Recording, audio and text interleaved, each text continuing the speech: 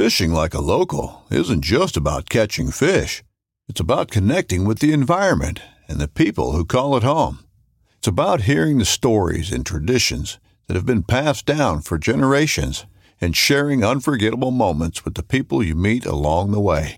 Fishing like a local is having an experience that stays with you forever.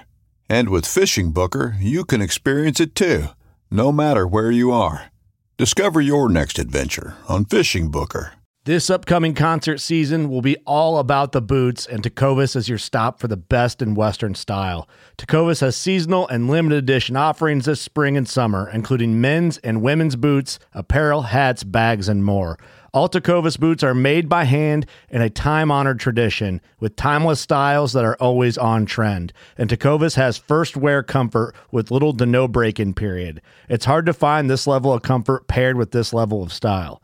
Stop by your local Tecovas store, have a complimentary drink or two, that's WCB style, and shop new styles. The smell of fresh leather and friendly staff are at your service. Many stores even have leather custom branding to make your boots truly personalized. And with regular live music and events, there's no in-store experience like it. If you can't make it into a store, just visit tecovas.com. That's TECOVAS.com. They offer free shipping on all boots, as well as free returns and exchanges, and ship right to your door. Go to tecovas.com and find your new favorite pair of boots today.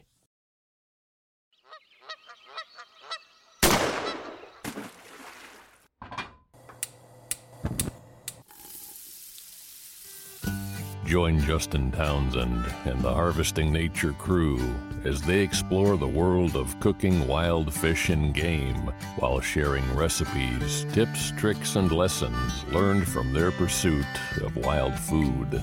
We sure hope you ate before the show, 'cause you're gonna leave hungry. This is the Wild Fish and Game Podcast. Hey everybody, welcome back to Harvesting Nature's Wild Fish and Game Podcast. You got your host here, Justin Townsend, and pleased to announce that tonight, for your listening pleasure, we are recording a crew chat. But not just any crew chat. Crew chat with probably the finest 5 people Harvesting Nature has to offer. And today, we're going to mix it up a little bit. We're not going to talk as much about wild game cooking or wild fish eating, but instead we're going to talk about something that's very near and dear to my heart, and that is backpacking food.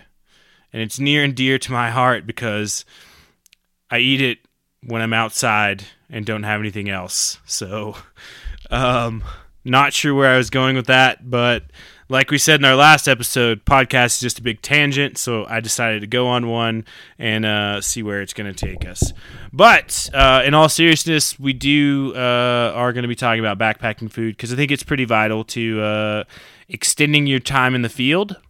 And really important, there's a lot of variety out there. We've got some favorites, we've got some not favorites, we've got some good conversation points, I think, coming up. But I'll give you a quick update about myself. Got some waterfowl plans this weekend, followed on next weekend by the beginning of Wyoming antelope and elk. So after that, it's just kind of all Colorado focused, I think, for a little while, but we'll see what's on the horizon. Anyway, I will turn it over to Colin for some updates. Hey everybody, this is Colin. Last week I went on a pheasant hunt in, I guess you could call it like west central Oregon. ODFW, they use pen-raised pheasants and then release them and use like $17 for 2 rooster pheasant tags. All in all, it was a good time. Went out there with a buddy of mine from work and his 2 kids and his chocolate lab, who he's trying to train up to be a retriever slash versatile hunting dog. Found some really cool mushrooms. You can see them on our Instagram post. Fly agaric. They were all over the place. Cannot eat them. Do not eat them, please. In fact, don't eat any mushroom you're not 100% positive of what it is. We saw that during our. Is the fly agaric, is that the red and white looking one? So there's a red and white phase, and there's a yellow and white phase, and these were the yellow and white ones. I guess they can kind of turn reddish, it's like a yellowish red, but they're not necessarily poisonous, but they'll make you see some interesting stuff, and probably not the greatest stuff you want to do while you're walking around with a semi-auto shotgun. So, yeah, anyway, they were really cool. The first time I've seen them in the wild. Found a little deadhead, little button buck deadhead, took that home. That's now sitting as part of a bookend. And actually got a pheasant too. So we're about 6 hours into our 8-hour day, and we had been walking through fields, blackberry bushes, thorns, everything all day, and finally we were just walking the roads, and there just happens to be a pheasant right on the side of the road. Walked pretty much right up to it within 15 yards, blasted it. Friend's dog came over, shook it to death, and that was that. And there was another one about 200 yards down the road, and he pretty much just walked straight down the middle of the road and shot that one. So we both came away with one pheasant. Pretty happy with it, especially considering my tag soup from the ODFW workshop a few weeks earlier. So I was pleased with it. It was a good day. All in all, it was about 10 miles of walking in this little tiny area. Yeah, it was a lot of fun. And then just today, I was on a hike and found some meadow mushrooms and did a little bit of examination, again, making sure I was 100% positive I knew what they were. They are, in fact, meadow mushrooms, which are choice edible, and I'm very excited to eat them. Nice. You want to tell everybody else what else you did today? What other important thing that you ordered? Oh, I ordered the newest Harvesting Nature shirt design, Eat More Invasive Species. It was a design of my own, not creation. You drew it up, but my own idea. It has Eat More Invasive Species on the front, and then in a ring around it, it has 5 different invasive species that we've talked about pretty extensively on the show here. It's got a feral hog, it's got a Eurasian collared dove, a nutria, an iguana, and a lionfish. And then on the back it says, reduce your carbon hoof print. Which actually, we can trace that back to, that was us, but it was with Jesse Griffiths, right? He was, Yep, Jesse Griffiths. We're going to have to send him a shirt just to say thank you. Yeah, and a couple stickers and a poster and stuff. There are stickers and posters available, so, yeah. But the stickers and posters are different than the shirt, because they're actually like, I took a little play off, the posted no hunting signs, or like the notice, like informational signs. We put that as the theme of the sticker, but then in the yellow box of the sign, it's got like Eat More Invasive Species, and it says by order of Harvesting Nature, reduce your carbon hoof print. So, fun stuff. All right, Colin, anything else? No, I've got nothing else. Looking forward to this talk. Ben, over to you. What are we doing? Just what I've been doing? I haven't been doing anything. I've just been working a little bit, getting readjusted to society. Yeah. I was out for a while, so Yep. it was getting pretty weird. But Ben, what was the final day tally that you were away without sleeping in your own bed? I think it was 18 days. Yeah, that's a long time. 17 or 18. Yeah, it was good. So- And you had like a 2-day break, right? Yeah, I was out for 5 days, and then a 2-day break, and then 5 more days, and a 2-day break, and then, or maybe more like 3.5 days. It was a little longer, and then it was like 17 days. So I'm gonna go ahead and ask this, and we're gonna talk about it later. But Colin asked earlier, like, what was the caffeine goo you were talking about on our last episode? That's episode 410. Elk Make the Plans. It's just that goo stuff, GU energy gel or whatever. And then there's Cliff makes some that are like gummies that I like too. I don't know, just to change up the, whatever, just to not eat the exact same thing every single day. But I feel like, Ben, you're definitely like the king of backcountry snack food. yeah, I got it dialed. I got it really dialed. I definitely I bummed snacks off of you once or twice our last trip. And you're like your bag of snacks. I think it just like it's like Santa's bag. It just keeps pulling like treats out of it. Yeah. That's what I got. I'm always the food guy. I'm always like anybody who hangs out with me knows like you don't have to worry. You're not gonna be hungry. Like I'm not. I've never been the kind of guy who's like, oh, I forgot to eat lunch. I'm like, just eat constantly. All right. Well, those are some great updates. So go over to Ryan. Oh, and I'm going out. Sorry, I'm going out bear hunting, and my friend Joel is going to be there, and he's going to be doing bear blacktail. Nice. That's this weekend. And then next weekend, am I doing something? No, just this weekend. But nice. I got a little lull. Nothing. Blacktail archery opens up the 20th again of November, so I got like a lot of waiting. I was scoping out black bear tags, so they have. I think I've looked at 2 opportunities now for over-the-counter black bear tags, in addition to the archery black bear tag that I held and didn't fill. But I think I found a good zone to go for rifle, and then I'm going to pick up one. I don't know the success rate of it, Colin, but while we're out on the plains, they do have a plains bear tag. It's like a C tag, which means it's not very good. But I figure, like, if I go out with, like, 18 tags in my pocket, I'll probably not shoot anything, but hopefully. Yeah, I mean, I've always, hopefully, aside from the bear hunt that we did where it was pretty much the only thing we could go for, but bear's always kind of been like a target of opportunity, you can call it. Like if I'm out elk or deer hunting and I see a bear, then it's there. But speaking of bear hunts, I'm gonna go over to Ryan and Emily. What? It was your hunt. It wasn't mine. You told about it. Oh, hey guys, Ryan and Emily. Oh, hey. Welcome back. Thank you. I don't think we've both been on since the bear hunt podcast. No. Lot going on. We've kicked off whitetail archery here. And Arkansas bear. I went and hunted Arkansas bear for about 8 days, unsuccessfully. That tag soup was delicious. Had 2 bears coming in every night. They just never came out during the day, so I camped very near them. Just never happened. So, and then came back and went straight into our archery whitetail season. So we've got 2 so far. Nice. Lots of filming been going on. We released the twice smoked venison potato video today. That's out. Is it cheesy? It is so cheesy. You should watch it. And then we're It's an going to joke. Wyoming next week for doe antelope.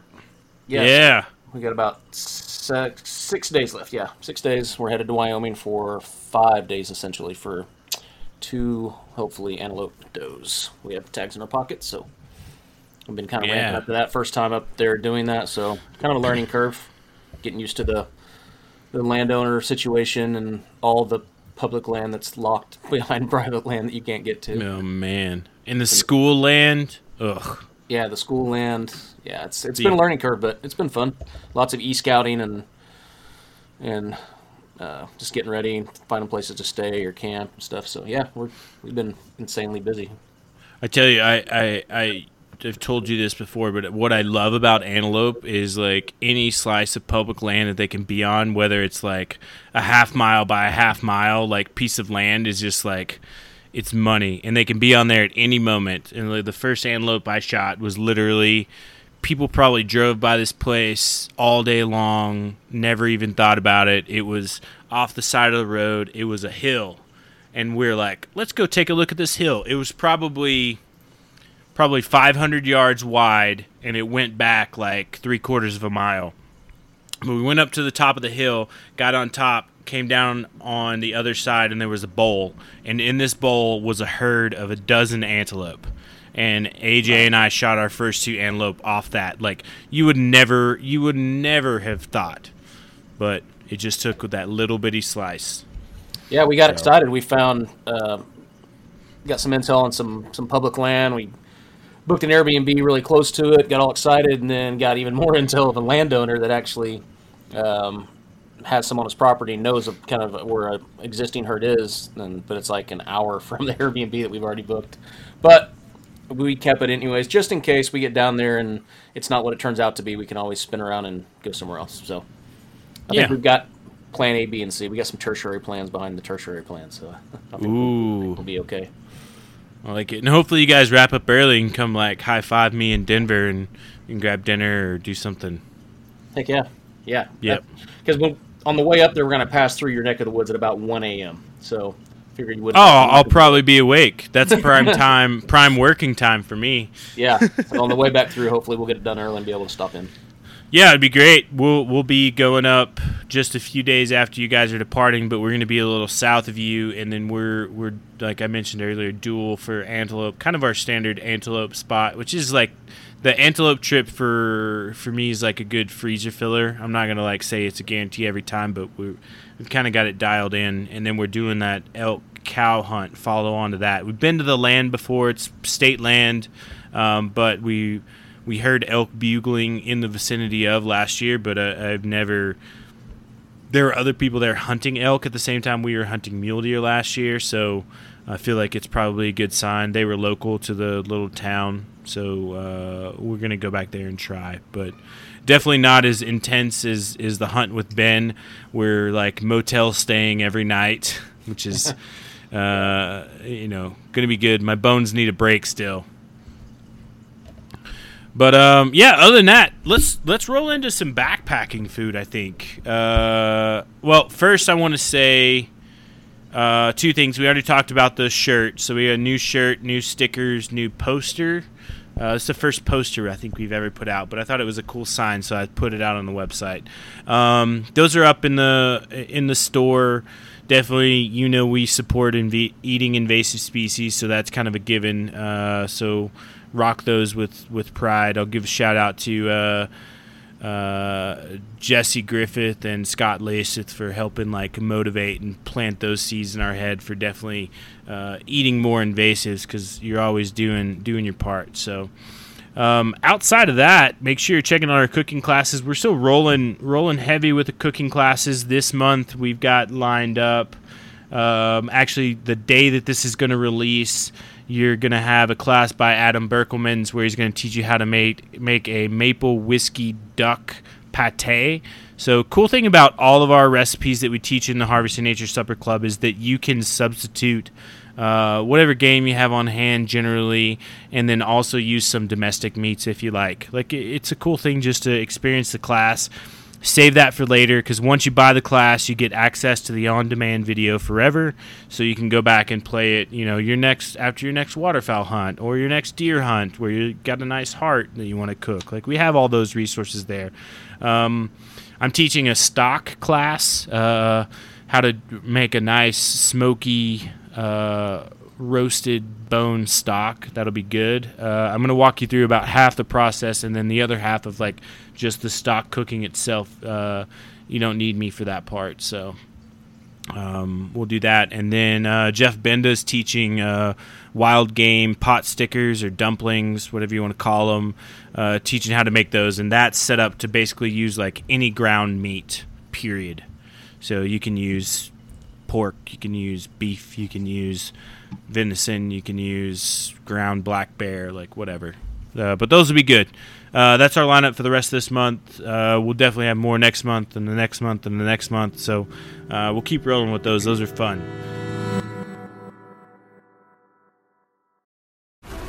This episode is brought to you by FX's The Veil, starring Elizabeth Moss. FX's The Veil is an international spy thriller that follows two women as they play a deadly game of truth and lies on the road from Istanbul to Paris and London. One woman has a secret, and the other has a mission to reveal it before thousands of lives are lost.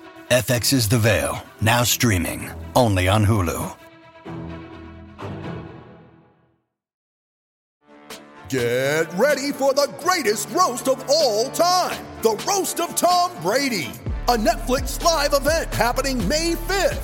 Hosted by Kevin Hart, the 7-time world champion gets his cleats held to the fire by famous friends and frenemies on an unforgettable night where everything is fair game. Tune in on May 5th at 5 p.m. Pacific Time for the Roast of Tom Brady, live only on Netflix. Let me toss this out there, and anybody can take a swing at it. Why carry food in the field at all? Why not just go out there and just hunt, not eat, just do it and go home? I get hangry. Yes. People need food. I'm gonna go with that one. That's why I was making fun of you about this question. That's an opener. Well, it takes one of the unknowns away, right? It gives you a constant that, I mean, at the end of the day, and we'll get into it, but you're going to pack probably your favorite thing. It's at the end of the day, no matter what happens today, you're going to be able to sit down at some point and refuel and enjoy some coffee, right, Ben? Yeah. In the exact moment that you should be enjoying coffee. Yeah, not over it.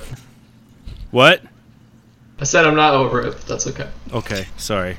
I mean, during the bear hunt, every time that Justin prepped to make coffee, we ended up seeing a bear on that last day. Well, this was opposite. I don't want to go into it. Okay. This was we have an elk bugling. We have an elk bugling for literally 4 hours, and then we're finally like in its zone, and Justin's like, "I need to make coffee right now." And I'm like, "Can we go? Can we?" All right. Get a little, to be fair, no. But anyway, I took my coffee with me on the rest of the trail. So he skipped coffee in the morning for I don't know because we heard it. We heard an elk bugle. And but like I had my coffee, so I was like, "You want to have coffee?" He's like, "No, I'll wait till we get there." We got there. We're about to make a shot. They got it. Which now is going to be like, whenever somebody else says that to me, I'm like, "You're going to make that coffee right now. And you're going to drink it, and then we're going to go." You're going to make it. But that's okay. You're gonna make it now. I think I'm just gonna. Okay. I'm just gonna switch to the gels now. Forget it. Yeah. But I'm only gonna eat them at convenient times to me. Loudly. Anyway, yeah. So I think food extends your time in the field is kind of where I was going with that. Also, yeah, I think all you guys hit the nail on the head with that one. But so thinking about extending your time in the field, like what do you think is the basics? Like, what do you really want? Is it a want versus a need? And is there like a time period that you say like, all right, I'm going to be out X many hours or X amount of time, and I think I want to bring more than just like a bag of peanuts? Unless I'm like whitetail hunting, I pretty much have a day's worth of food on me at all times, and then it's just there's no like, oh, I'm starving and now I'm surrounded by elk or whatever, and it's like, well, I'm going back to the truck, I don't know. But like I said, I'm somebody who's like constantly eating. Why is whitetail constantly hungry? Why is whitetail hunting different? Because it's shorter, like most of the time. Like when I was living on the East Coast, there was a lot of times where I would go out for, an evening, and it's getting later in the fall, so it'd be dark, I think by the end of the season, it's dark by like 5:30 or whatever. So it's like, just not as important to have a ton of food, but I always have something. Take snacks though. Yeah, always snacks. I always got snacks. Nice. What do you think, Colin? Yeah, I mean, you need to have food. I think some people go out there. There's two things I was thinking of when you asked that. Some people go out there with this wild expectation that maybe they'll find their own food, which I think is a little naive. Yeah, that's a horrible idea. I think they're going to be like outdoorsmen and they're going to go shoot squirrels and like find berries and stuff. It's not going to happen. And then the other thing, unless you're really legit. Yeah, unless you're like legit. Which I'm not. So, and then the other thing I was thinking of was something that Remy Warren has said before, where for some reason people go out backcountry hunting, they always want to try like these like new diets, and they'll go out with like straight up health food or whatever, or like health bars or something, and I definitely agree with his point on that. It's like you don't need to change up your diet. Like he said, he does the Snickers bar stuff. Like he'll just go out there because sometimes when you're really pushing yourself, you don't always want to eat like whatever kind of health food you might have with you. Sometimes you just want to eat something that you know is good, and a Snickers bar is good and has the calories and stuff that you need to keep moving. So that's kind of the other half of that. But yeah, I mean, everybody needs food. You need to bring food with you. I think you guys said in episode 410 that your food and water is going to make up the bulk of your weight for what's in your pack. Yeah. And I don't think it's like you can adjust as much as you want to like tents and sleeping bags and all the other things. Insert whatever piece of ultralight camping gear, but like when it boils down to food, like you have to have some sort of food weight.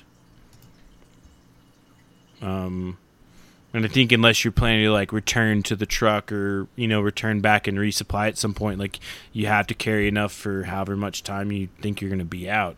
It just makes logical sense to me. I think you just hit it right on the head there, Justin. Like we always start with, that's the first question we ask is what type of hunt is this, right? Is this are we packing in or are we coming back every day?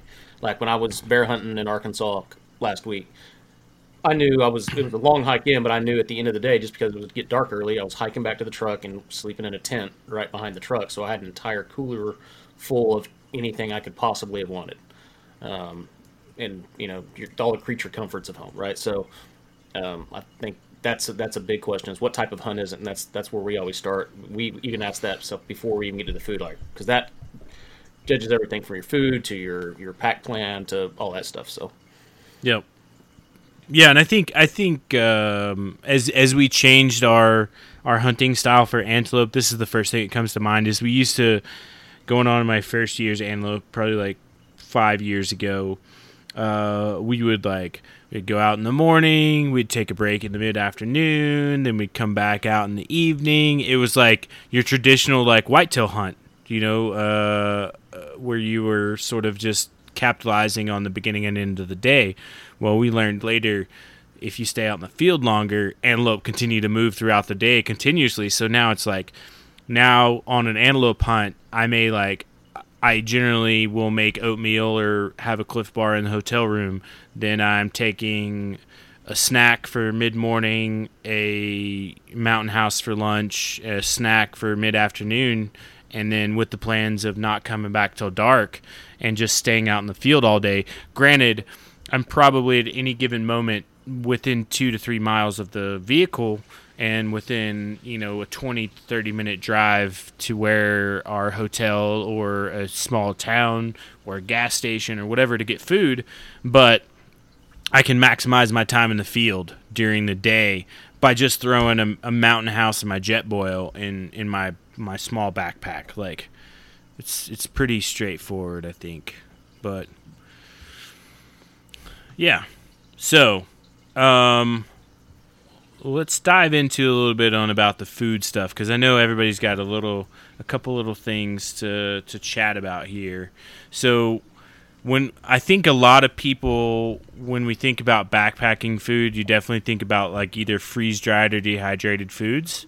There is a subtle difference in looking at it. Like water retention is probably one of the biggest things.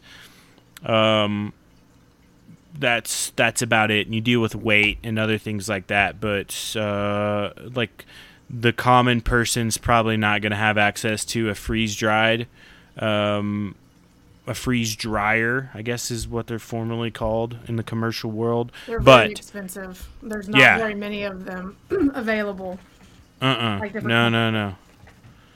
Yeah, but a dehydrator, like we're going to talk about a couple of recipes here of like a couple different takes on backpacking food and like field food, we can classify it as. And you get dehydrated. And generally, the majority of people, if you make beef jerky, you have a dehydrator. So you can expand that in some ways with some creativity to make some dehydrated food. But what comes to mind when I tell you backpacking food? Like, Ben, what do you think?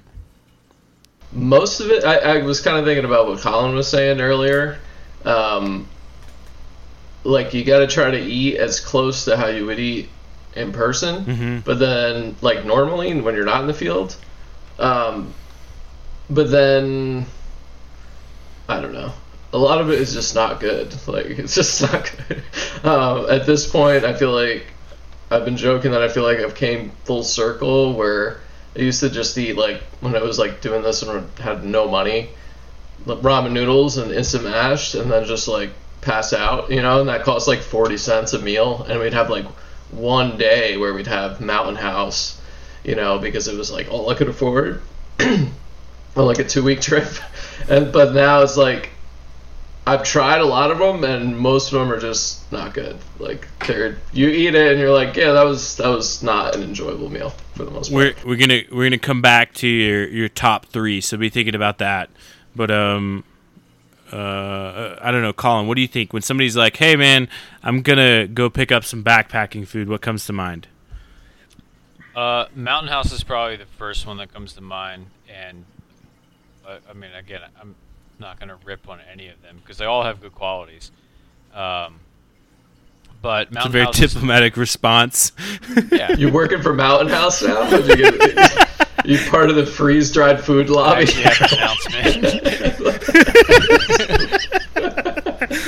No, actually, so at my local Costco, they have like giant boxes of Mountain House that you can get. I can get like a box of like 60 packs of them for whatever the Costco price is. So they're affordable. They're everywhere. They're affordable. They're like one of the go-to ones. I'd say the level of number of options that you get with Mountain House is pretty good.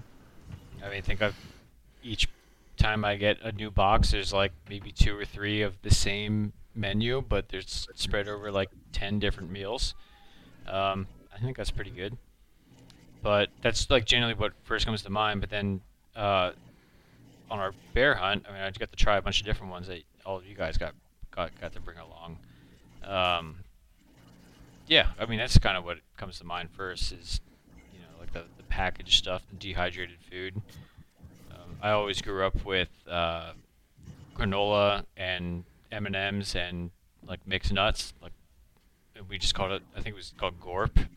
I forget what the acronym stands for. I think it's like good old reliable peanuts or something. But it's just literally a gallon Ziploc bag full of this stuff, and it'll keep you going forever. It was like trail mix. It's like homemade trail mix. Yeah, it's granola, like Quaker granola, and then Planters mixed nuts, and then like a big bag of M&Ms, not peanut M&Ms, just straight up M&Ms. So, fun fact: if you just Google GORP, the first thing that pops up is trail mix. So, yeah, really, so that's what it is. Yeah, I don't know why we called it GORP. I don't know. Maybe it was a brand issue. Wow. Yeah, that was like our go-to hiking food whenever we did hikes. good old raisins and peanuts.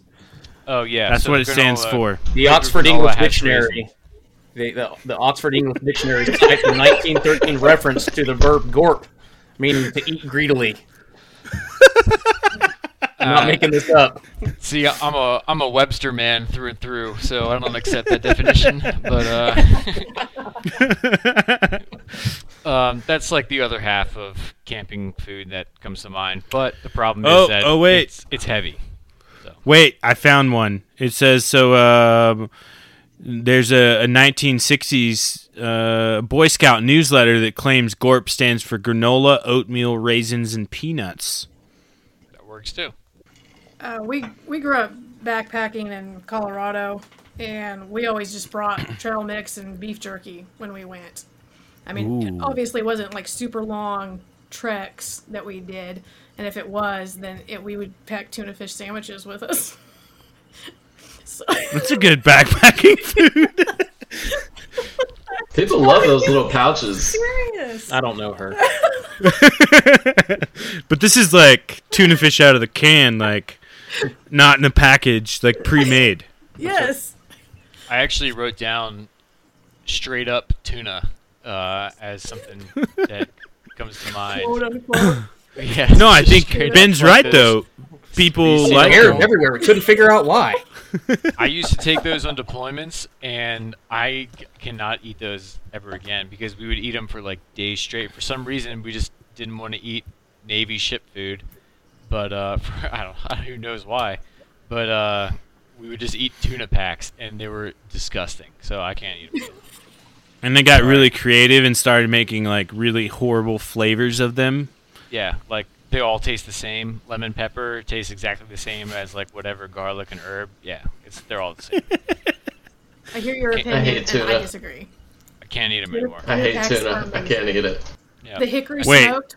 Oh, so Hickory Exactly the smoked same. tuna? Yes, Oh yeah, No way. dude, it's bomb. it's pretty good. You're missing out. Pretty good. But yeah, I would We agree. just- Beef jerky, trail mix, Protein bars, Cliff Cliff bars. Yep. We didn't start getting into the freeze-dried meals until we started doing longer hunts away from our area. Yep. You can live a long Yeah, time on I- Cliff bars. Yeah, I'm trying to think. Like, I don't think I had a backpacking meal till I was like out in San Diego, probably like 10 years ago. And then that kind of the jet boil, the introduction of the jet boil, like changed my hunting forever. Ben's seen it. I still have the beat up, the original jet boil I bought 10 years Yours ago. looks good. The one you have to Yours light looks with a good, match. man. Yeah. Yeah, I have one of those too. Well, no, it has the striker. The striker won't work though. Oh, I have one of these. And- Like, I don't know if it's like original ones or whatever, but it doesn't have a striker. You have to light it with a match. I took that one out Really? one time and didn't realize it didn't have a striker, and so I was sitting there eating Cold Mountain House. It sucked. It's legit. Yeah. Gross. This is a complaint, and I'll wage my complaint against the jet boil on this. If you can't buy a starter to replace it, which is just like a little piece that pops in and the wire and the button, you have to buy the whole base, which I don't know. That's how they get you. Yeah, that's it. It's like $60. Like I paid probably $100 for that thing back 10 years ago. Like I'm still trying to get my money out of it. But We got another All right. 6 years to go. right? Still one more mountain house. That's all I need. All right, let's talk about some differences, right? So differences, we've all kind of identified backpacking food in our mind through the evolution of our introduction into the outdoor world, be it beef jerky, be it gorp, be it oatmeal, be it whatever. We've all kind of like, now we live in this space that's occupied by dehydrated and freeze-dried meals and packaged snacks. But the real question we're here to answer, folks, lean close to your speaker. Are all backpacking foods created equal? No.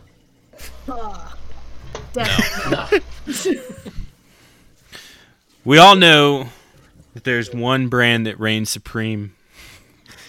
You hush. The MRE. The dub popper. Oh, Sorry.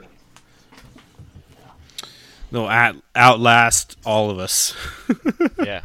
But no. So let's toss this up for conversation. I'm not gonna reach out to each one of you individually. What are we looking at when we're looking for quality, quantity, ingredients? Like, Colin, you had a good breakdown of kind of what you looked at. Yeah. I kind of broke it down into three categories with kind of a fourth as being not as big of a deal, but still kind of a deal. And those are price, the quality, the number of like menu options, flavor options, and then the amount of space it takes up too. Was that in Space order? and what Is do you that mean? priority order? No, it's just the categories to match it up against. You can switch them around. And I like gave them like a rating out of 10. Granted, I haven't had every single one, but just in like basic research before the show, I looked up some of the stuff about it. Ooh. So it's not like ranked in order or anything. but space and weight goes into that too. But price is definitely a factor. You know, if you're buying $5 meals versus $15 meals, I mean, if you can, one of them you can buy 3 of per the price of one. So, you know, it definitely goes into effect with what kind of quality, and generally with any product, the higher price you're going to get higher quality generally. But, I'm like really curious, like the space part. I find it really interesting that you put that in there, because I think a lot of them are almost packaged the same. There are 2 brands that I'm thinking of that are different in space. One of them is actually the MRE. I wasn't joking about that. That one takes up a considerable amount of space. But it also provides like 5 times the amount of calories of any other meal. Agreed. That's why you can field strip them and eat them over several days. Yeah. Mm-hmm. Yeah, I would say with some of the stuff, not with all the stuff that's in it. But yeah, you're more or less correct. And then the other one is Patagonia. So Patagonia they have some like soups and stuff and chilies that are actually phenomenal, and I'll touch on them maybe later. But some of the stuff like their salmon is just like a fillet of salmon that's already cooked that you can eat straight out of the bag. But again, it's very heavy, and it takes up a pretty decent amount of space for the amount of food that it is. So that's kind of what I was thinking. I don't think I've seen those. The Patagonia? Oh, yeah. Patagonia Provisions. First of all, like at REI, that kind of stores. Yeah, you go on those kind of stores. You go on the Patagonia website, REI. They have them.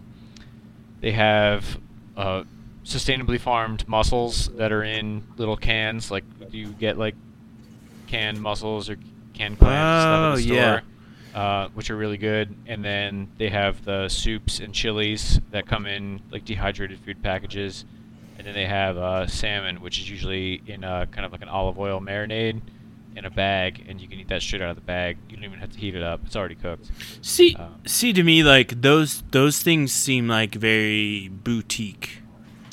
That makes sense. Bougie? I mean, a little bit. Yeah, a little Bougie. bougie. They're more expensive than other stuff, but again, Patagonia is a company with a long history of supporting sustainable environmental causes. What do they run on average for entree? So I'm looking at this right now. A package of 2 wild pink salmons from Patagonia is $14. It doesn't seem terrible. No, it it's doesn't. Not terrible, doesn't seem... you know. But compared to some other ones that are like maybe $6 or $7, you know, it can make a big difference for some people. Yeah, they were a little pricey. I've looked at them. I think like calorie to price wise, they're definitely up there. But I mean, it's Patagonia, Patagucci. Patagucci, yeah. Yeah, I think you ever listen to Yvon Chouinard, the founder of Patagonia? Ever listen to him on podcasts? He's been on BHAs. He's been on Meat Eater. He's been on a bunch of other ones. Yeah, he's a pretty interesting guy. Oh yeah, total character. Mm-hmm. Yeah. You forget he's literally a billionaire. Like. Yeah. Started rock climbing in the Eastern Sierras, I think. Like, it was his jam. It just was like, all this gear is trash. I have to make my own. Yeah. Because you're all morons. Like, and then I think my dad still has one of the original like pre-Patagonia Chouinard backpacks that he still uses from like the 80s or something. Wow. Yeah, it's pretty cool. That's pretty cool. Quality stuff. Anyway, all right. I'm not here to plug So that's who you're working I'm not for. here to plug Patagonia. It's the Patagonia lobbyist in the group. He was like, I don't want to talk anything bad about Mountain House, but Patagonia is what you need. Yeah. I'm a Patagonia rep. Just trying to keep you all guessing. If you go down to the show notes, you can see the code Colin 2021 for 20% off all your Patagonia orders.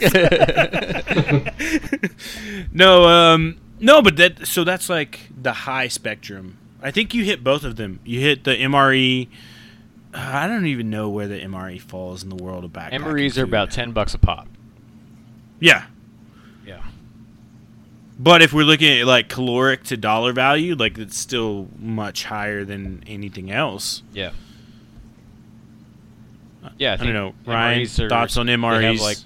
Man, I could honestly, I have lived on them for extended periods of time. I had them for 97 days in a row. Was my longest stretch with them. Nothing but MREs. That's a lot of jalapeno cheese. No, I'll tell you what, there's a lot of bargaining going on. Jalapeno cheese and the mac and cheese as a substitute is fantastic. Yeah. No, I don't want to say that I'm not burnt out on them. I could still eat them just because I've had to before, and they're a good backup. We still have a case of MREs that are quote unquote field stripped, where you take them out of the box and you only take out the necessities that you want, and take a piece of electrical tape and rip it around it, and then you're not dealing with the giant package anymore. But I still have several of those ready to go. I keep them in my work car on my adult job, and if I need to eat something, it's a handy on the side of the road in the middle of the night, or if someone's dire in need of food, it's a good thing to give away to them. So I keep them around. I don't hate on them too bad. I still have a case. I think it's been hanging around since Hurricane Katrina, but I can neither confirm nor deny that because I haven't opened the box since then. Oh, it's still good. Yeah. But so where we fall? All right. So what are you thinking? MRE above or below Patagonia? Oh man, in terms of what, quality or price? Let's say overall. I'm just gonna start tossing some out there, and we'll just I want to see your reactions. Can you make a Tabasco bomb out of a Patagonia meal? Can you make a milkshake in your mouth with Patagonia? No, you cannot. Can you do the cracker challenge with a Patagonia meal? There's a lot of unanswered questions here. Yeah. So I'd say if I was gonna go into the backcountry, I would take an MRE over Patagonia meals. Ooh. I would agree because it's a known for me, right? I know what I can get by with. I can make that. I can make one MRE last an entire day. So there's another factor also, is that the heating element in an MRE, you don't need like sterile water, so you can find a stream or whatever. You can pee in that thing, and you can activate the heating element to heat up your food. All you need is a rock or something. Right. Literally on the directions. Rock or something. A rock or something. I mean, they must have had the Marines in mind when they made the directions for this thing. I promise you they did. But, yeah, that's all you need for it. Whereas for any of these other dehydrated foods, you need, generally clean water. And, I wouldn't go to any random puddle or stream and just, blindly put water into it. So I'd say I'd have to take an MRE with me. All right, what's another brand? Somebody shout one out. Peak Refuel. All right, that's the one I'm all about right now. Kind of in line with eating how you normally eat. It's all just ingredients, like normal ingredients. There's not a ton of chemicals or anything. There's not a ton of sodium in them. They're definitely a little pricier. But they're $13 at a bigger store and $16 at a smaller one. The cheapest I saw them was at Sportsman's Warehouse in Utah. I think they're a Utah company, but they were $10 there. But they are so good. Nice. Oh my god, they're so good. Did you have those? You guys did a review video, right? I did. I did Wild Zora, I did Mountain House, and I did Peak Refuel, and I did the. Which one did you do? The chili one. See, that's the only one I didn't. It just doesn't look good. You can't make chili mac. You just take noodles and you take something that's called meat, and you just take chili powder and you dump it on top, and you add water, and that's what it was. I didn't try that. I would call chili mac in any of these that's a risk. Any freeze-dried meal chili mac, that says chili mac, I just avoid it. But chili mac is by far the best MRE flavor like MRE Yep. package. Yeah, out there. I've never had an MRE, so I don't know. Here. But Missing out. like the one, it was just like so delightful. They have like a sausage crumble, biscuits and gravy, and it comes with 2 whole buttermilk biscuits I've seen inside. that. Whole buttermilk, and I opened it up and was like, oh my god. I would like to try It was Chad so good. Mendez's line. I tried that too. Was it Yeah, good? super good. Yeah, really good. Wait, They're what's? all, I guess, Hold on. Wait, what's that one? Chad Mendez. He What has is a he? A wild gang. UFC fighter and a hunter. Yeah, he owns Fins Yeah, and no, I Feathers, know- the pole I- with Fins and Feathers. I know who Chad Mendez is, but Yeah, what's the name of the? It's He has like. Let me There's see. I'll 3 of pull it up them, right now. and one of them's like a bison, one's venison or elk. Yeah, there's bison, ranch mashers. I had the venison country casserole, which was super good. Super good. The only I think I wouldn't complain about it because I feel like when I'm eating these things, I'm doing a ton of miles and I like a big meal at night. I don't know if I was out in the summer, like I don't want to have a venison country casserole when it's like 90 degrees. Like, and a lot of them are heavy, but in a good way. And then there was a coconut chicken curry, awesome. Like tasted like something you'd order at a restaurant. Like you'd be like, if you got it at a restaurant, you'd be like, this is pretty good, you know, which I liked. But I like those the best right I thought now. about giving them a second chance, but You should. the Don't get chili chili mac. mac with- Oh, and I've had the granola. The strawberry granola too is awesome. It's really good. Ooh. But I feel like that's an easy one. I feel like you guys should do a review part 2. yeah, we've been talking about that actually. But I definitely think, like, what I do, I just do a mix. Like, I kind of have, like, at least one favorite in every brand.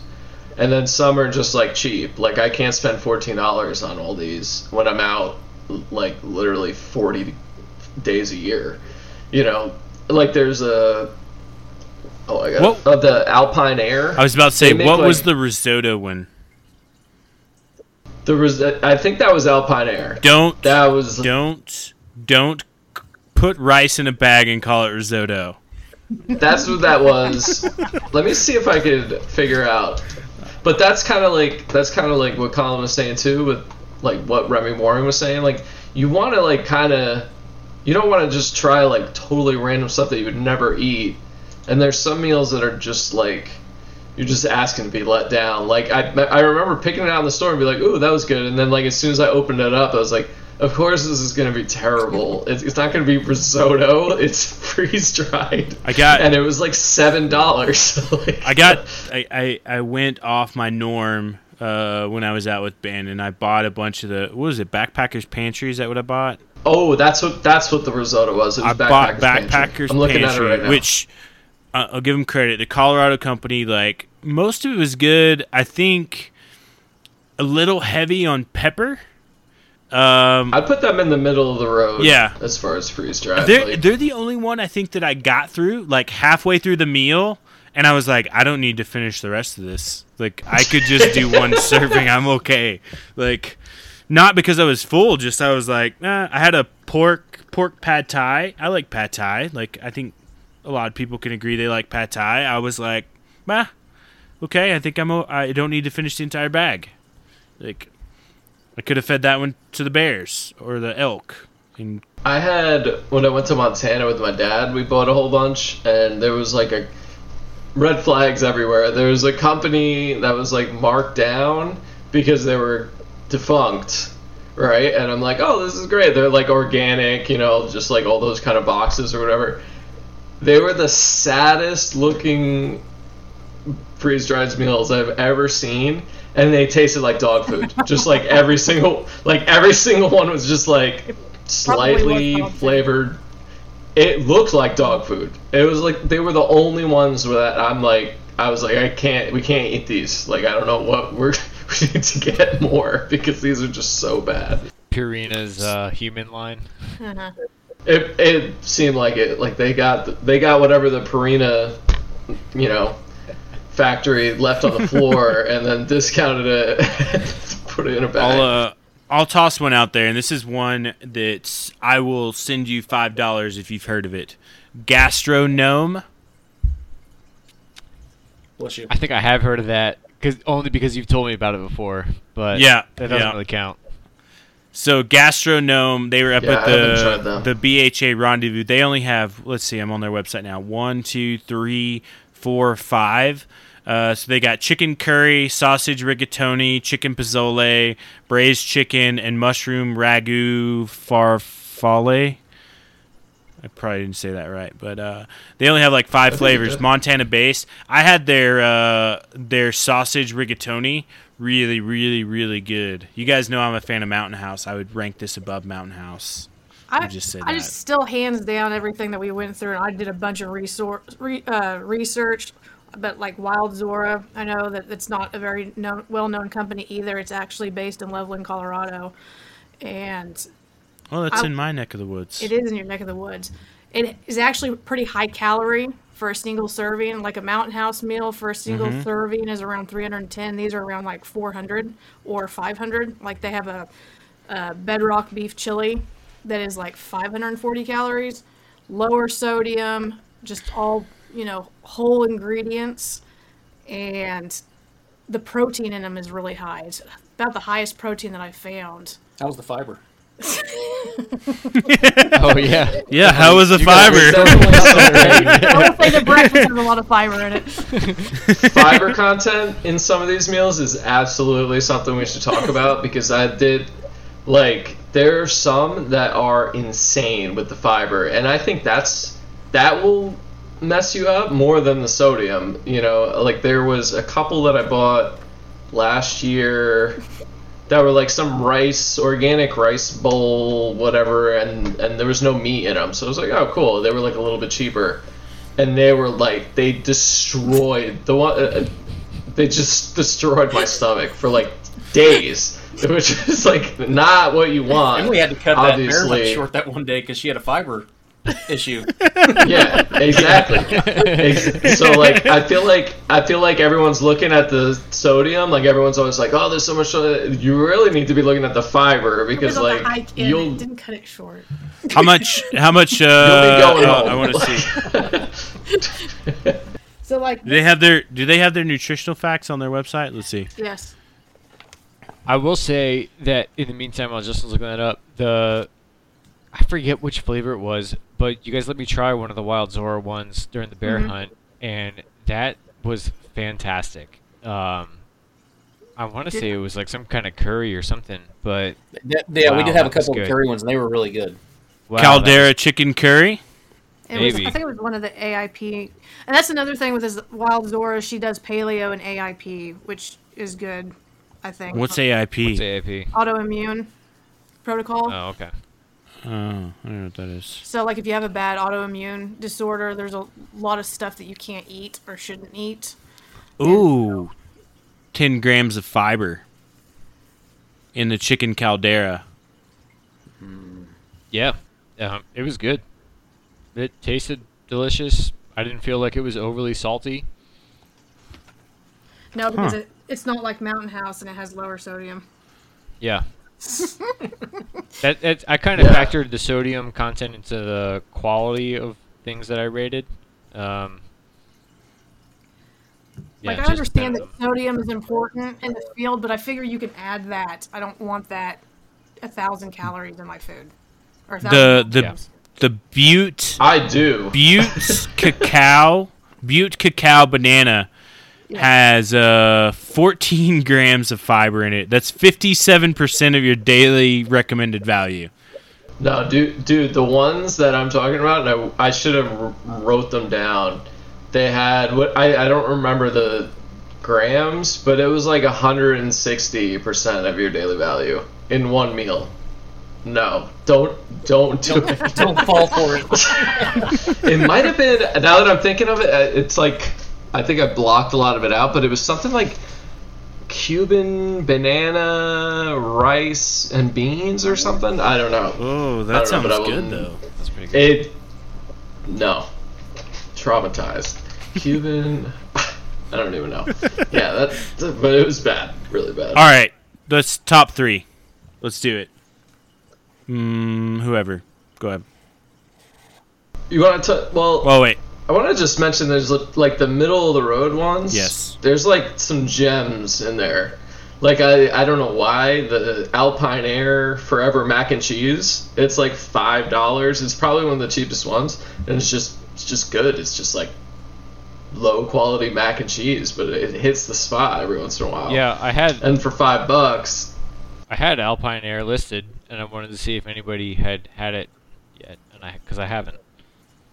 yeah, I've eaten a bunch of them. It's probably, I don't know, a little. I think it had an enchilada one. They're not great. They're like filler in my kind of like kit or whatever you want to call it. Like I'll buy a few of those because they're so cheap.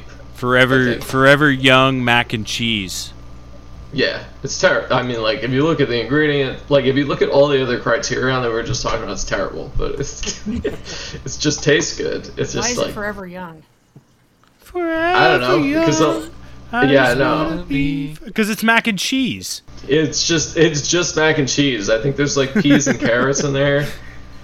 That's it. I mean, they're good middle of the road. I was gonna say I would put the good to go in middle of the road. Yeah, I don't know good. Also, I don't know good to go. I've had good They to go try before. to be. They try to be bougie, and it just doesn't work. But they're like made. I'm looking at the packaging. It's like made in Maine, and they have like all these different options Well, and anything's good. blah if blah it's blah from blah Maine. blah. Oh, Exactly. I have had that. You know what they sell the You've good. seen the they sell the packaging. good to go at I the had a- exchange here. I had a Thai chicken curry good to go a few years ago. Oh, yeah. It was pretty good. I was pleased with it. Wasn't too expensive, not too salty. Yeah. Yeah. I think I'm coming to find that curries are like they're a pretty safe bet. Yeah. Like they are all pretty good. Like you know what I mean? Whatever brand you're You like. think the this is bad. opposite, that you're going to be Exactly. spending the whole day like squatting over a rock or something. But yeah. Oh, and I'd never get spicy ones. I don't know why. Like you don't want spicy. I had a couple that were like so spicy, and I was like, why would I want this? Like why would I have to climb down 1,000 feet to get water, and I'm gonna drink like 4 liters of water while I'm eating this horrible, insanely spicy meal. Like that's a terrible idea. I don't know. Like Oh, Ben, no. maybe this one's it. Maybe this one's it. So this is the good to go. It is the it might have been good to go. Cuban rice bowl. That could be it. It's got how much fiber is in there? 19 grams. 68% of your daily value. And that's for one serving, right? No, that's for the whole bag. Nah, it was worse than that. But this is black beans, plantain, rice with garlic crema sauce. Oh man, maybe that wasn't it. I don't know. One of them was I've had several that were well over 100, and I did it twice, and I'll never do it again. Was the second time just a test? Well, yeah, like I was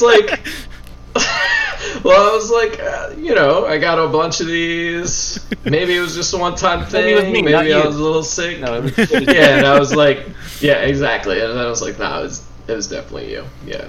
All right, let's do it quick. So we middle of the road. I put Mountain House middle of the road. I'm just gonna say it. Well, it's Like, readily available. It actually tastes Yeah. good, even though I don't like the ingredients list. But yeah, that's middle of the road. The lasagna is good. Stroganoff. I'm a beef stroganoff guy. Like, oh, that one's You know what? so good. And an underrated package of theirs is the granola and blueberries breakfast. Nope. No, you don't like it? No. Oh man. No. So it's I- not how's that underrated. stuff? It's It is under. No, it's shit. Sorry. just broke Justin. Beep. Sorry. Justin he just got Tourette's just now. Yeah. No, not a fan at all. Really? Oh man, I'm a You huge can fan. when you come here, you can have all the one that I've collected inside my food bin that I Yeah. refuse to eat. I'll take them home when I come out there in November. Yep. Freeze-dried. Yeah, you don't need hot water for it. You just pour in cold water for it. You don't need to heat anything up. It's delicious. It's a good breakfast grains to get those carbs going. One thing I wanted to add, and it's something to consider. There's a company. I'm gonna pull it up because they're like in Kickstarter status too. Oh no, what was it called? But basically, they do shakes that are like dinner replacements. So it's just add water. They're a little lighter, and then I don't know if I can handle it because I like having a warm cup of coffee and warm food at night. But then you wouldn't have to carry a stove at all, which is something to consider if you're trying to. It would be good for save, a short, like, any a short weight. quick hunt. Like a day hunt or something. They're like 800 plus calorie shakes that are designed to be like a full meal replacement. I can't find them, of course. I heard one guy on one podcast just like was like, "Yep, just drink coffee cold," and just left it at home and never went back. I mean, I can appreciate drinking coffee cold like sometimes, but yeah, when it's like miserable though in the morning and you're like, oh. No, I want like a nice warm cup of coffee. But if it's like hot, like I could drink like what would be a pseudo iced coffee. No, I'd rather chew on the coffee beans. You could do that too. I mean, they have those chocolate covered coffee beans. Oh man! All right. What's the oddest thing you've ever seen anybody take in the backcountry for food? Tuna fish sandwich. This one. So I went with a friend of mine with this dude who basically guided us for free. Zumwalt Guiding on Instagram. Super cool dude, but all I saw him eat was a block of cheese. like for 2.5 days, all I saw this man eat. And he just had it wasn't even like sliced or like anything. He just was like cheese? Yeah, just like, and not cutting it in any way, just chewing on it.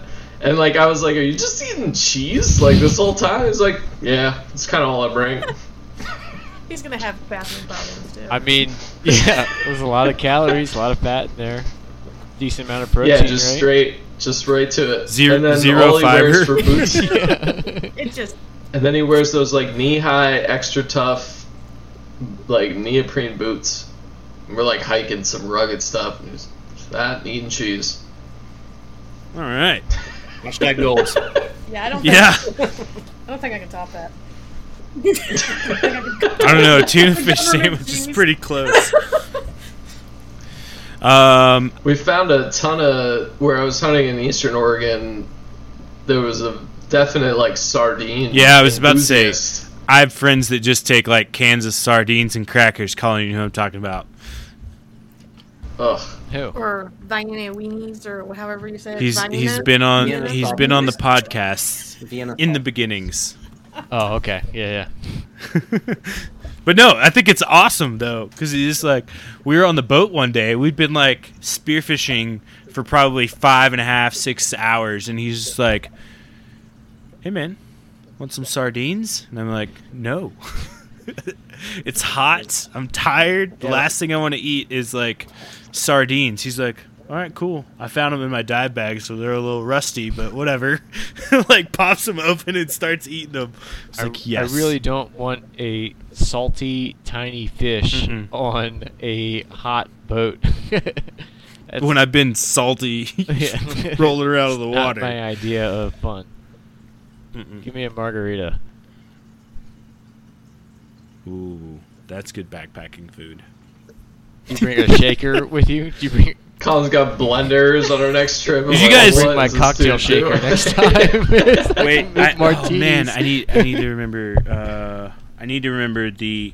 So back in the day, back in the very infancy of Harvesting Nature, there was a beer company. They may still be around. Let me look real quick. I don't think they are. Oh, they are. Pat's Backcountry Beverages. If you look them up, they essentially had if you think about like the goop that is like the caffeine goop, you take that goop, you mix it in with water, and they had this special canister. It was looked like a water bottle that you put some tabs in that caused carbonation, and you could literally make beer in the backcountry with just like your regular water, and all you had to carry on you were these like little gel tabs of the beer, which they had like ale, pale ale, IPA, like all these other things, and then you could make it, and it was super lightweight versus carrying like a 6-pack. But I think I still think I have some of these still. $50 for the kit. Are they still around? Yeah. Yeah, I just found them on, this is an article from 2014 from Outside, but they're on Amazon. You can get the 1919 Pale Rail or the Black Hops. It's a brew concentrate. That's pretty cool. So my only concern, like the one time I took him out with me, and I took him out and I did some photos for him, and I sent him back to him. I was up at like 9,000 feet. We had hiked up there to hunt in the Eastern Sierras, and I took this with me, and like on our down day, I was like, I'm going to try one of these, and I was like, I wonder if like alcohol induces altitude sickness or like all these other things, and it started going through my head, and it's just like, I was like, whew, I don't know, this sounds like a really good idea, but I don't know like how far in the backcountry I want to be like sipping these beers. I think it does. I think like that's like a big rule. Yeah. Like if you should not be drinking. You probably just get really drunk really fast, honestly. Yeah, I mean that is true as well. That was the other thing. Don't tell me how to live my life, Ben. This might be seen as tips for somebody. So it's like, all I gotta do, I will wherever that pass is in Colorado. That's like 12,000 feet. Right. Park it up there. I'm good. 2 beers, then you're good. You're wasted. Yeah. So anyway, Pat's Backcountry Beverages. That was a thing. I guess it's still a thing. I don't know. We looked at the website and it's not active anymore. So. Well, I still have some. I still have them, I think. Why did you not bring them to Oregon? Because they're at like the bottom of my food bin. I don't even know if they're in the food bin. Right then, weren't you? Yeah. Yeah. All right. Yeah. You're forgiven. So. Well, when you guys stop in on your way back from Antelope Hunt, I'll give you guys some. You can have them. They're only 7 years old, so no big deal. I'm sure it's still good. Yeah. All right, we've digressed very much. So let's move in. All right, let's do top 3. We're gonna hit a couple recipes and then close out. So top 3. We'll just whoever wants to go first, shout them out. I'll go. I'm gonna start off. I'm gonna hit Patagonia because of their sustainable environmental devotion to their sustainable environmental cause, and they also have really good food. I love their mussels, and their salmon's really good, and all the Chilean soups that come in there are fantastic. The only downside is that they're a little bit pricey, and they can get a little bit heavy to carry in, but loyal fan. Wild Zora, just based on what Emily and Ryan showed me, because that was delicious. Wasn't salty. Didn't feel like I had like a salt hangover afterwards. Really good. Definitely be looking to buy some here in the future. And then good to go. I think it's modestly priced. It's good quality. It's not too salty. Doesn't take up any more space than any other dehydrated foods. And they got a pretty healthy list of options. Those are my 3. All right. Next. Whoever. Shout it out. I'm just all in with Peak Refuel right now. I like a couple other ones. I guess as I'm looking at the website, I wish they had some more flavors, but I don't think they've been around for particularly long. So I'm sure they will have more flavors, but yeah, and then finding, I guess like 2 and 3 would just be like finding the little cheap gems. Mountain House lasagna is always going to be on the list. Mm-hmm. I guess the best cheap one is that Forever Young for $5.95. I know, and then you get the song stuck in your head for 3 days when you're in the backcountry. It's great. I'll be the outlier. I'm going to go number 1, MREs, just because I have a ton of experience with them, and I know how to mix and match and kind of make my own recipes out of them. And Brand's not included. They come with the heater. They come with Tabasco. There's just so much to them. And then I'm going to go probably Wild Zora second. I love their breakfast stuff, and I'm not a breakfast guy, but I'll eat their breakfast stuff every day. And then the stuff that we brought to Oregon for the lunch and dinners were fantastic. We had 6 or 7 different recipes. I thoroughly enjoyed every one of them. And then I'll go probably Mountain House last. Ooh, but it made the list. It did make the list. Only because we haven't tried Patagonia yet. Yeah. Oh, All right. Patagucci needs to be tried. Because I actually still have, Colin, the black bean soup that you gave me. I still have it. I haven't ate it yet because I'm like holding it for emergency situations. If you want to make it, make half of it, because one time I made one of the entire grain packages and I couldn't finish it. It's very filling. It looks like there's a lot in there. Yeah, there's a lot in there. It's definitely for is 2. It another fiber issue I'm gonna have? you might have another fiber issue. Let's see what the fiber content is. Stand by. The whole package is 25 grams, so 13 grams. Yeah. Ryan, I wanted to add to your MRE thing. Some of them have caffeine gum in them as well, which kind of goes back to our caffeine discussion before.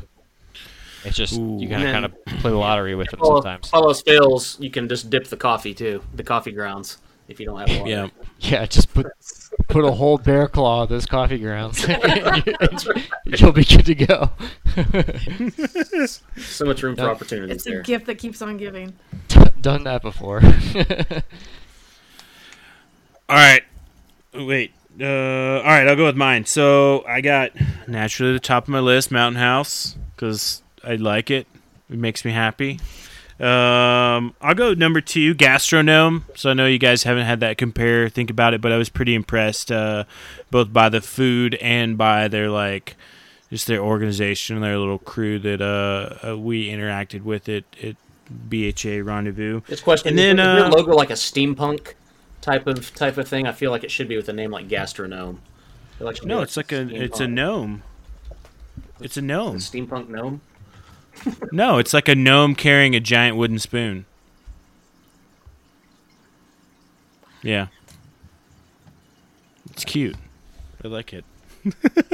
But anyway, and then I'll throw in my number 3. I'll go with Wild Zora. Why not? I tasted some of the foods. It's pretty good. I like local. They're local to my hood, and their foods sound great and taste pretty good. And yeah, I like the fact they don't have a lot of sodium. Well, since we're gonna do another freeze-dried meal comparison, y'all's number 1 picks from whatever brand, let us know. I'll buy them and I'll do a review on them. Ooh, do we get to do flavors too? How you mean? Like, we get to pick our favorite brand and our favorite flavor of the brand? Yes. I'm going to crush all of you with MREs. I'm the one doing the review, not you. Stand by. Yes. Ooh. Your number 1, it doesn't matter, brand and flavor and recipe. All right, so I put number 1 as Mountain House. Ryan's got MRE as number 1. Ben has Peak Refuel. Colin has Patagonia. Emily, what are your top 3? Well, I mean, I kind of agreed with Ryan, but if I'm going to do this review, though, I'm just going to pick a random outlier of something that I've never tried before. But, yeah, I think... Risotto. It's supposed to be good. So the Forever Young mac and cheese, Oh, yeah. Yeah. I think it's good. All right. I like it. I got it down. So, and then your other 2, you're going to go MRE and Wild Zora. Obviously, I'm not going to do Mountain Wild House. Zora in front of Ryan's MRE. Ooh. Domestic. What's your number 3? It would, I guess, probably let's go with Peak Refuel, just because Ben has me convinced that I picked the most worst recipe that they had to try. Yeah, you did. I do want to pull another Peak Refuel recipe and try it. Which one? So Ben, that's Ben's number 1. So the chili. Yeah, Right. yeah, I had Chili mac. Yeah, because I tried to get 3 of like similar recipes from the different companies. So I just did chili because almost everybody makes a chili. So I did a Mountain House. I don't think It's a good comparison I have to go tool, back and though. look. Yeah. Yeah. Okay. All right, let's talk about. So I had 3 recipes I wanted to run through real quick. I don't want to take too long to do it, but the first one's my own. The recipes, they're the tinfoil meals. That's not really a backpacking food. I consider that of like a day hunt or a day fish, or like an opportunity where you're gonna like be out and then come back and be too tired to like cook your own food. So you just kind of prep everything ahead of time and throw it in a tinfoil pack, and then either put it in the campfire, the oven, or on the grill and just let it cook.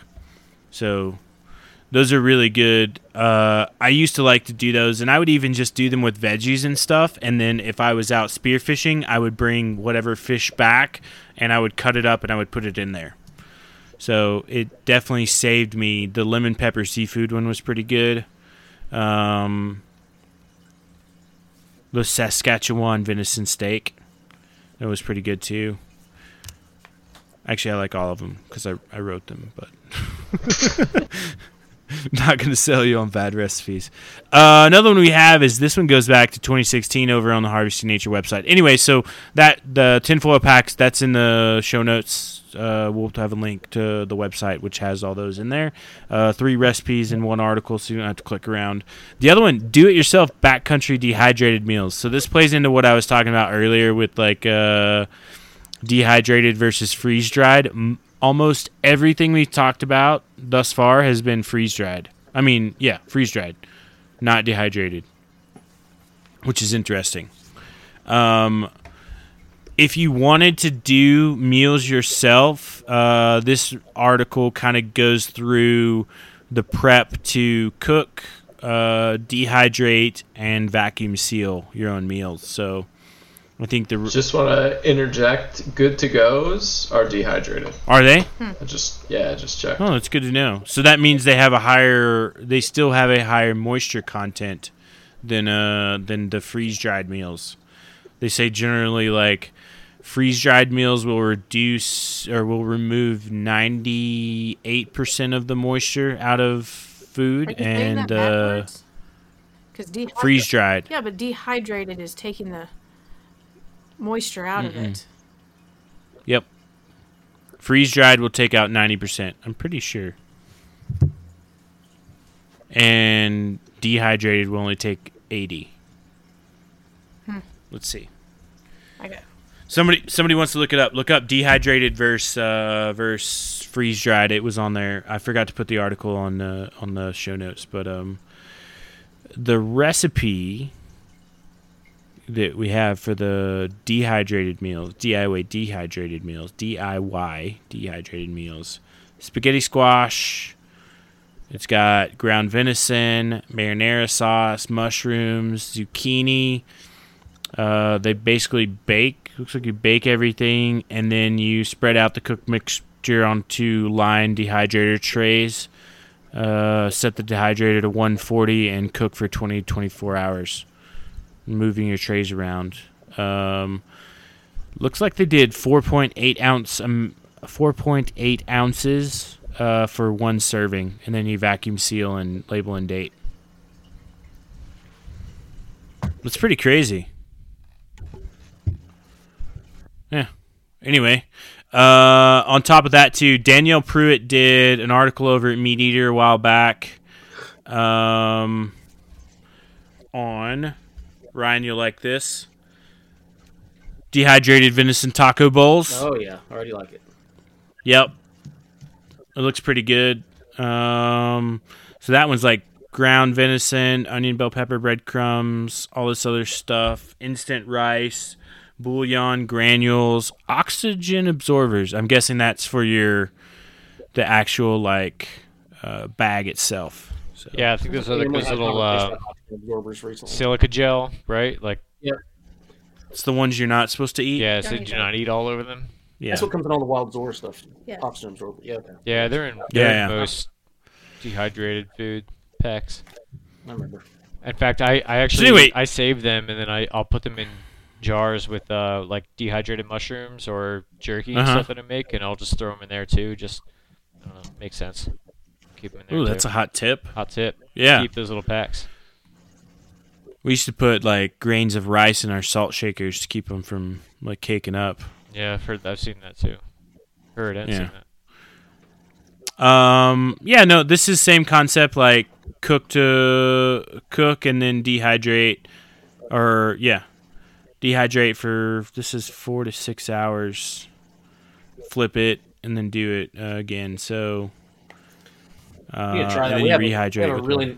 we got those really nice made with meat dehydrators. We need to put to Oh yeah, use. this would be a good test. I feel a recipe in the air. Mm-hmm. All right. All right, I found nice. something. Okay. Dehydrating food eliminates approximately 95% of its moisture content. Okay, so I was backwards. And No. not necessarily. Foods that have been freeze-dried have had up to 99% of their moisture content removed. So freeze-dried does take We're out looking at the same article, yeah. the survival It's very- solvent. It's very close. Yeah. So very close. Freeze-dried takes out more than dehydrating, though. But not by much. Not by much. Yeah. So in all reality, if we thought about it, you could potentially, if you had the patience, skills, and ability, you could prepare just about any meal in some sort of manner, and with the forethought that you're going to dehydrate it. The difference and you're going to be that freeze-drying ovens cost considerably more than a dehydrator. Oh yeah. Yeah, $3,000 Yeah. versus. So if you want to save that Couple 4% in moisture retention for, almost $1,800 to $4,300 more, and yeah, go for it. But That's a good thought, though. But I would also say too, like you can't do this with like any run-of-the-mill dehydrator. Like you need to get something that you can set the temperature to, and you can like safely, because then you start getting into those whole food safety discussions and all those other things. Like, now like my mind's churning with whether or not I can make really good backpacking food of my own. I'm going off grid, guys. I looked at buying a freeze dryer right before we went to Oregon because I was like, these meals are so expensive, I can just make our own. And then I looked at how expensive it was.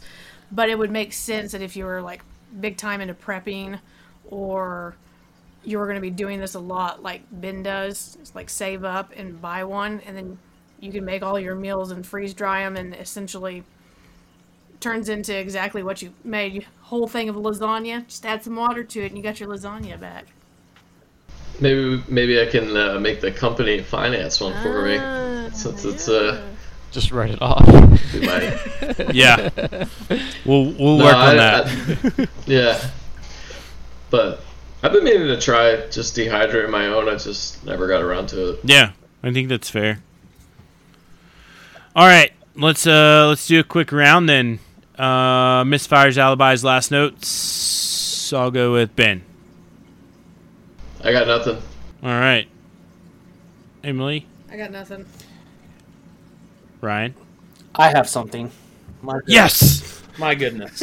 Nope. Videos are starting to roll out. We've just been doing a ton of filming, and so those are rolling out here pretty quick. And stay tuned for the review video that you guys were talking about of the freeze-dried meal comparison showdown, part 2. Part 2. We'll get that knocked out here pretty quick. And yeah, pass to Colin. Yeah, I don't have much else to cover other than what we already talked about. I have a running shopping cart going on both REI and Amazon right now. So I'm gonna hit submit right after this. But yeah, I think it was a good talk. Covered a lot of ground that's not really well talked about in terms of backcountry hunting, camping experience. Yeah. I think it's not as conversed about in the hunting space. I feel like backpackers just like hey, we're gonna go out and just hike around for funsies. Like I feel like that's a more of a conversation, whereas hunters, oftentimes we get hunters and anglers. I won't lump us into silos, but we have to get very one track on the mission and food, even though that's our primary focus, and usually the ends of our means, we usually throw that by the wayside. It's easy to grab a Mountain House and a Snickers bar and some instant coffee and go to the field. So, yeah, I hope everybody took it. And oh my gosh, I forgot to open with this. We just joined a podcast network. We're now officially a member of the Waypoint Podcast Network. About 60 other podcasts on here. We're the only food-focused one. They have a lot of hunting and fishing and outdoors-related stuff, but you're listening to the only food one, which is great. So, and also Antler and Finn, our wild game audio cookbook is on there as well, and we're going to be updating that. I think what we're going to do is the opposite weeks that we release the Adventures for Foods, we're going to release a new Antler and Finn recipe. So stay tuned for that. Make sure you're subscribed to both. They're on all the podcast platforms, both the Wild Fish and Game and Antler and Finn. You can find them both at the same place. Just hit that search button, type them in.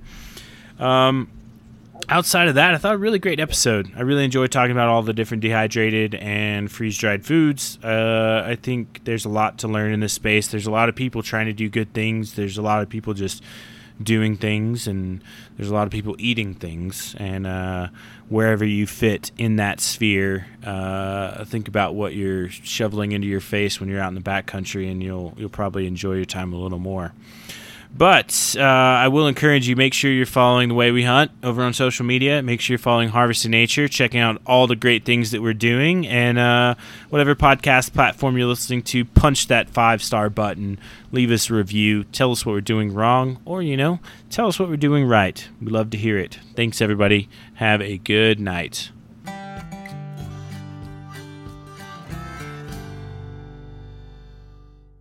In Wild Country, rules were not created by man. Don't miss Wild Country, Wednesdays from 7 to 11 p.m. Eastern. Presented by Primos. Speak the language. Waypoint TV, the destination for outdoor entertainment. On Mondays, head offshore with Captain Scott Walker and Steve Roger for breathtaking deep-sea adventures. Coming to me. Double. He's jumping. Oh! Look at that belly. Don't miss Mondays with Into the Blue. Brought to you by Academy Sports and Outdoors from 7 to 10 p.m. Eastern. Tell a few fish stories along the way. On Waypoint TV, the destination for outdoor entertainment.